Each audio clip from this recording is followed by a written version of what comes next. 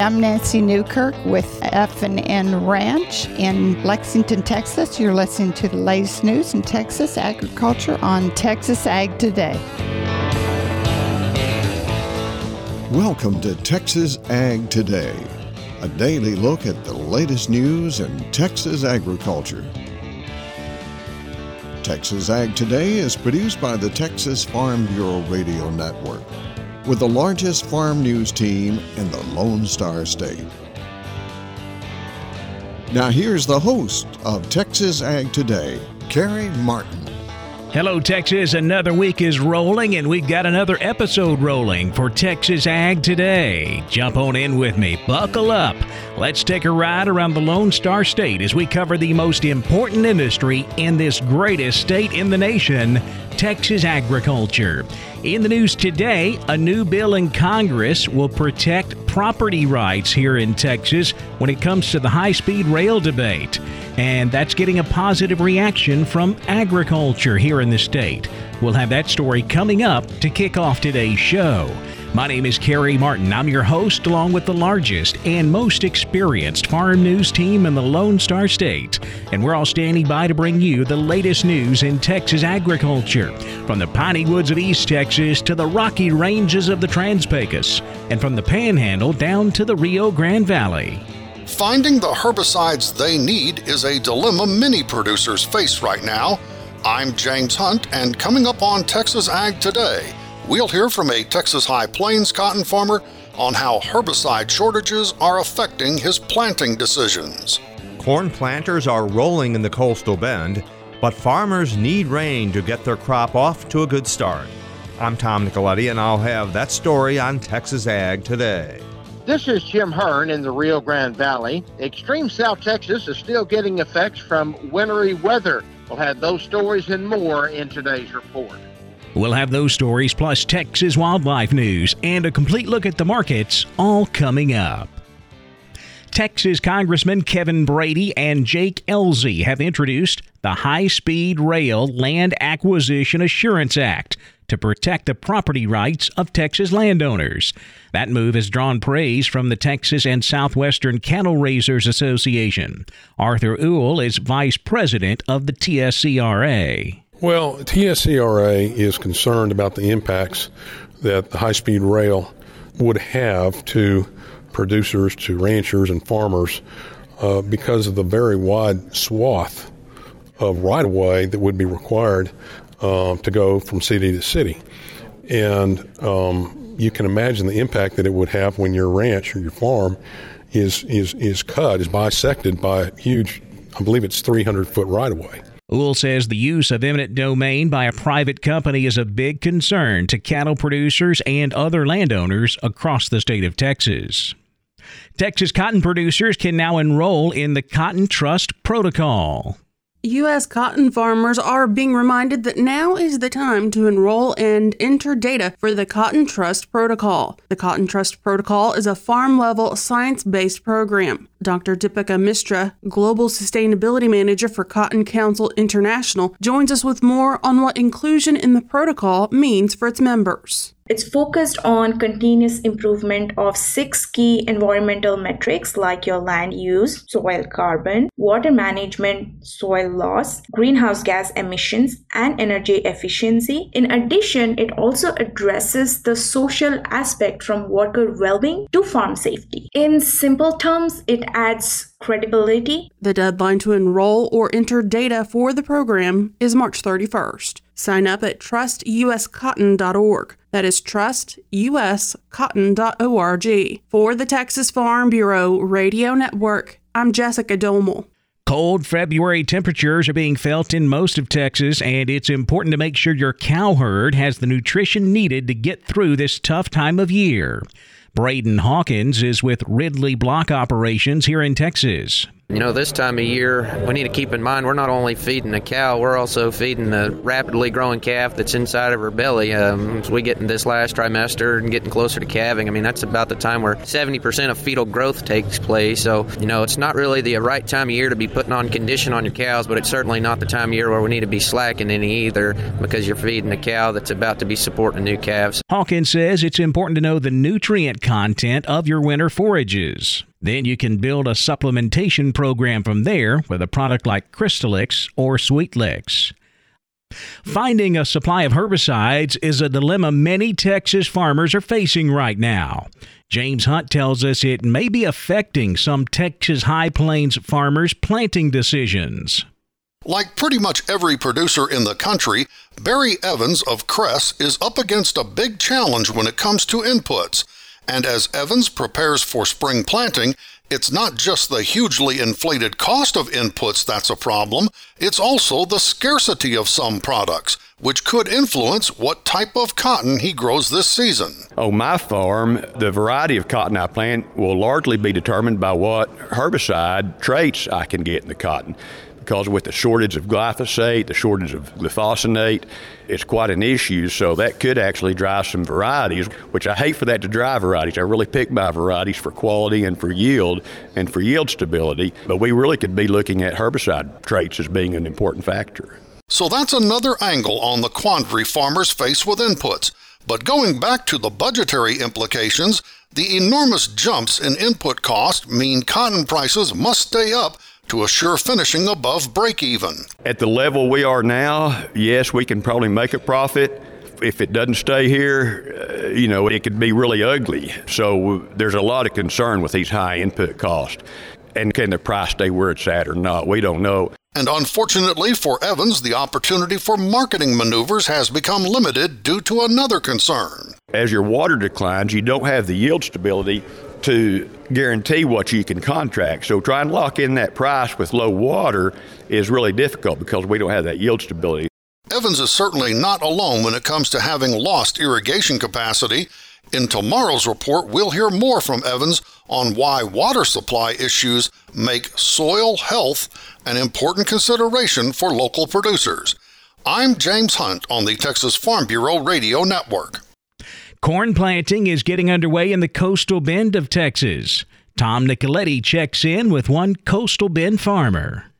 We go to San Patricio County in the town of Mathis, where we will talk with Colin Chapeles. He is a corn farmer there in South Texas. And Colin, you and at least a few of the farmers in the coastal bend have started your corn planting. So far, how has it been going here in the middle of February? Well, so far, most people are beginning to get started, and a few people started last week and more this week. Certainly would like to have some more moisture, awfully dry, but we're getting some corn in the ground where moisture is available. Yes, you certainly do need more precipitation in that part of the state, as others in across Texas do as well. What challenges do you face with the low moisture levels at this time? We're having to really plant this corn deep, and we're adjusting our populations for the potential of continued dry weather going forward, and just trying to make the best we can of the fields that have moisture and hoping we pick up some precipitation on the fields that are a little dry yet. About how much rainfall have you received, let's say, since January 1st? We've received less than an inch of rain, and that's all come maybe 1 to 2 tenths at a time. Now, you get a little closer to the coast, in the coastal bend, and they've had more rain, but even some of those areas are starting to dry up with these dry cold fronts coming in. How much rainfall would you need to get those seeds germinated in a timely fashion? Well, at this point, we'd take what we can get. A good 1 to 2 inch rain would sure make things more generally better in this area. It seems to be a little hard to get motivated to get going, even though we have really good commodity prices, and that's exciting, but lack of rainfall and the extremely high input costs on the fertilizer and chemical side just kind of made it difficult to really want to get out there and get after it. That is coastal bend farmer Colin Chapeles. I'm Tom Nicoletti with the Texas Farm Bureau Radio Network. Extreme South Texas is feeling the effects of winter weather. Jim Hearn has an update from the Rio Grande Valley. Extreme South Texas is still under the influence of wintry weather that has plagued most of the state. Now, valley temperatures dipped below freezing for a very short time and no damage should occur. As we near the first anniversary of the Valentine's Day freeze of 2021, more citrus groves are being replanted and some, are being pushed out. It's going to be very interesting to see the final acreage figures once we get through with all the planting and replanting. Well, the sugarcane harvest is still ongoing. Cane looks good, and, citrus, Valencia oranges, and some grapefruit still being harvested there. The cold weather has stopped most of planting. Soil temperatures have really plunged since the cold, damp weather set in, and it may be late February before it resumes, and then, producers will really be in a rush to get all the row crops in. The young onion crop, it fared very well through the cold weather, and young watermelons are also looking good. Water supplies at Amistad and Falcon Reservoir continue to decline, but the recent rains, we should not see a really large demand for pre-planting irrigation. Vegetable planting should also resume when soil temperatures warm up. This is Jim Hearn in the Rio Grande Valley, reporting for Texas Ag Today. There are hundreds of supplements on the market for pets. Texas veterinarian Dr. Bob Judd has more on that coming up next, right here on Texas Ag Today.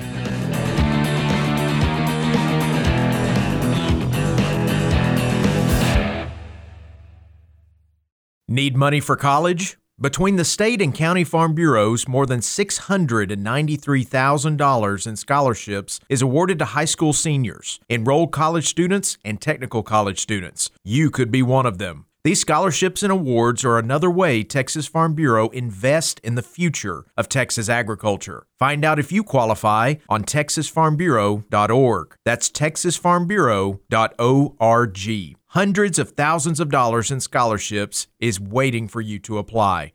The application deadline is March 1st. We're keeping you informed on everything happening in Texas agriculture on Texas Ag Today. There are hundreds of supplements on the market for pets. Dr. Bob Judd says the newest one is CBD. It is important to understand the difference between hemp products and marijuana. Hemp products must contain less than 0.3% THC, and these products are widely available and legal in many states. Marijuana is still illegal on a federal level despite different legal status on a state level. The number of products available is great, and choosing between them is very difficult. Realize these are not FDA-approved products because they are classified as food supplements and not drugs, and consequently, the testing required of drugs is not required of these CBD products. Basically, these products could have the ingredients they claim on the label, but may not and could even be toxic. So the best thing you can do when choosing one of these products is to look for the Certificate of Analysis, or COA, by an ISO laboratory. This certificate says the company has had the product analyzed and it contains what the label says it contains. So look for an ISO certificate of analysis, and if the company is unwilling to give you a certificate of analysis, it's best to choose another product. The certificate of analysis includes the CBD concentration in milligrams and also provides information about the presence of other chemicals, contaminants, or heavy metals. Although the certificate of analysis, or COA, is not a silver bullet, it is a good idea to get a certificate of analysis on CBD or any other nutraceutical used in your animals. A recent study looked at multiple CBD products and found that many products did not contain the amount of CBD on the label, as some had too little and some had an increased amount. So for CBD or any nutraceutical product for your animals, ask for a certificate of analysis. I'm Dr. Bob Judd. This is the Texas Farm Bureau Radio Network. Texas is now included in surveillance efforts for avian influenza. Jessica Domel tells why in today's Wildlife Report. The U.S. Department of Agriculture is expanding its testing of wild birds for highly pathogenic avian influenza to include Texas, which is in the Central Flyway. USDA's Gary Crawford joins us with more. Last month, that surveillance along the Atlantic Migratory Flyway turned up some wild birds with the virus in the Carolinas and Florida, and now, with high-path bird flu detected in a commercial turkey operation in Indiana along the Mississippi Flyway, Dr. Juliana Linnock with USDA's Animal and Plant Health Inspection Service says, we have been given additional resources to expand surveillance in the Central and Mississippi flyways, so essentially the middle of the country. The surveillance program was already focused on collecting 16,500 wild bird samples. This expansion will add another 14,500 samples. Detecting avian influenza in wild birds can offer an early warning for commercial poultry operations that the virus may be in their area. That was USDA's Gary Crawford. According to APHIS, the wild bird surveillance program is being enlarged so they can test birds that may interact with wild birds from Europe and Asia and may carry the avian disease. As Crawford mentioned, the surveillance program is designed to give the U.S. a better idea of the distribution of highly pathogenic avian influenza, or HPAI. It also ensures APHIS and the poultry industry are able to implement enhanced biosecurity measures and rapidly respond to any cases of HPAI to reduce the risk of its spread. HPAI is a serious disease that is highly contagious and often fatal to chickens. For the Texas Farm Bureau Radio Network, I'm Jessica Domel. We did not have any market trade on Monday because of the President's Day holiday, so we'll take a look back at how things wrapped up on Friday coming up next. Keep it right here on Texas Ag Today.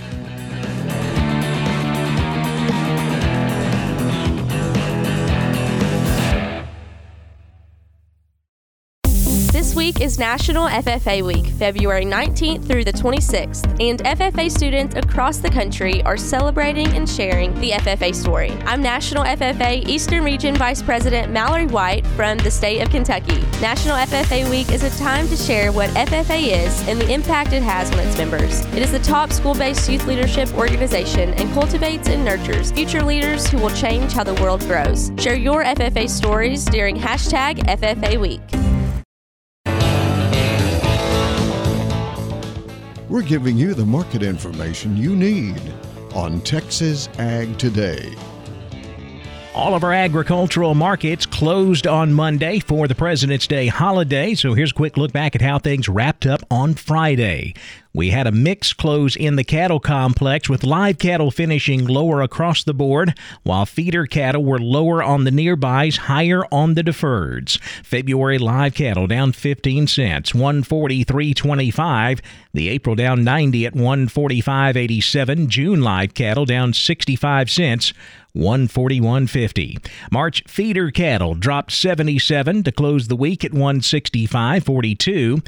April feeders down 30 at 170.85. May feeder cattle finishing 17 higher, 175.90. Cash fed cattle market last week, wrapping up the week, selling most of our cattle here in the south at 142, a few at 142.50. That's overall about $2 higher compared to the previous week. Up north, we saw dressed cattle selling at 226. That's $2 higher as well. Boxed beef was lower on Friday. Choice down 3 cents at 269.59. Select down $1.23 at 264.85. Now let's check the auction barns. We're walking the pens with Larry Marble. When you hear Auctioneer Choice sound off, it's time to talk to Carl Herman about the sale he had this last Wednesday in Caldwell. Carl, I understand from the buyers and sellers it was a good one. Larry, we had a great sale yesterday for 123 consigners. 45 buyers are on a higher steady market on cows and calves.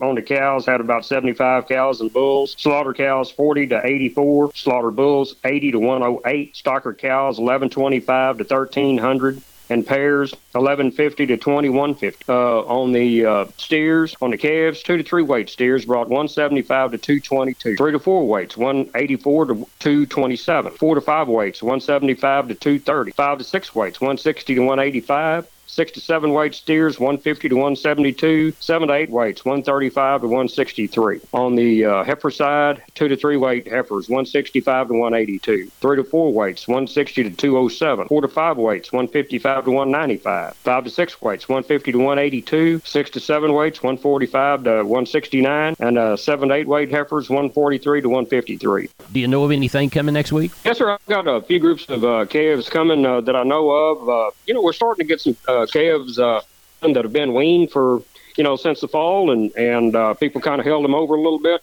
And got one group of about 25, another one about 45. So we look for another good sale next week. Well, those ought to sell well, and then when the man that buys them gets them, they'll turn flips, I bet you. They're straightened out and ready to go.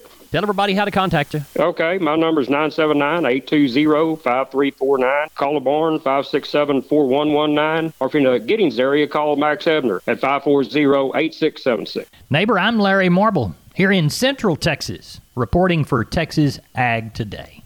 Thanks, Larry. Back over to the futures market now, where lean hogs continue to climb sharply higher. April hogs up $1.82 on Friday to close at $109.40, while May hogs are up $2.02, closing at $113.35. Class 3 milk was mixed. February milk down a penny at $20.87 a hundredweight. March milk up 6, $22.41. The cotton market into the week on a higher note Friday. March cotton up 106 points, $122.99. October cotton up 87 at $107.06. December cotton up 48, $102.49. The Russia-Ukraine situation continues to spook the grain markets. A lot of uncertainty heading into the weekend on Friday. Of course, Ukraine is one of the world's largest wheat and corn exporters, so that has traders very nervous about what's going to happen with this situation. When we wrapped up the trade on Friday, March corn was up 4 1/4, $6.54 1/4. New crop September corn up a penny at $6.08 3/4. The wheat market also higher on the Russia-Ukraine situation. Hard wheat getting the biggest boost. July Kansas City wheat up 11 3/4, $8.40 3/4. July Chicago wheat up a half at $8 3/4 cents. In the energy markets, March natural gas was down 6 cents at $4.42. March crude oil down 41 at $91.35 a barrel. The financial markets lower on Friday afternoon. The Dow down 190 points, 34,121. The Nasdaq down 149 points at 13,567. The S&P down 24 at 4,355. That wraps up our look at the markets, and that wraps up this edition of Texas Ag Today. I'm Kerry Martin. Hope to see you next time as we cover the most important industry in this greatest state on the planet, Texas agriculture. Thanks for listening to Texas Ag Today. Be sure to subscribe to our podcast on Apple Podcasts, Google Podcasts, or Spotify. For more Texas ag news and information, check out our website at texasfarmbureau.org or tfbradio.com. Texas Ag Today is a production of the Texas Farm Bureau Radio Network.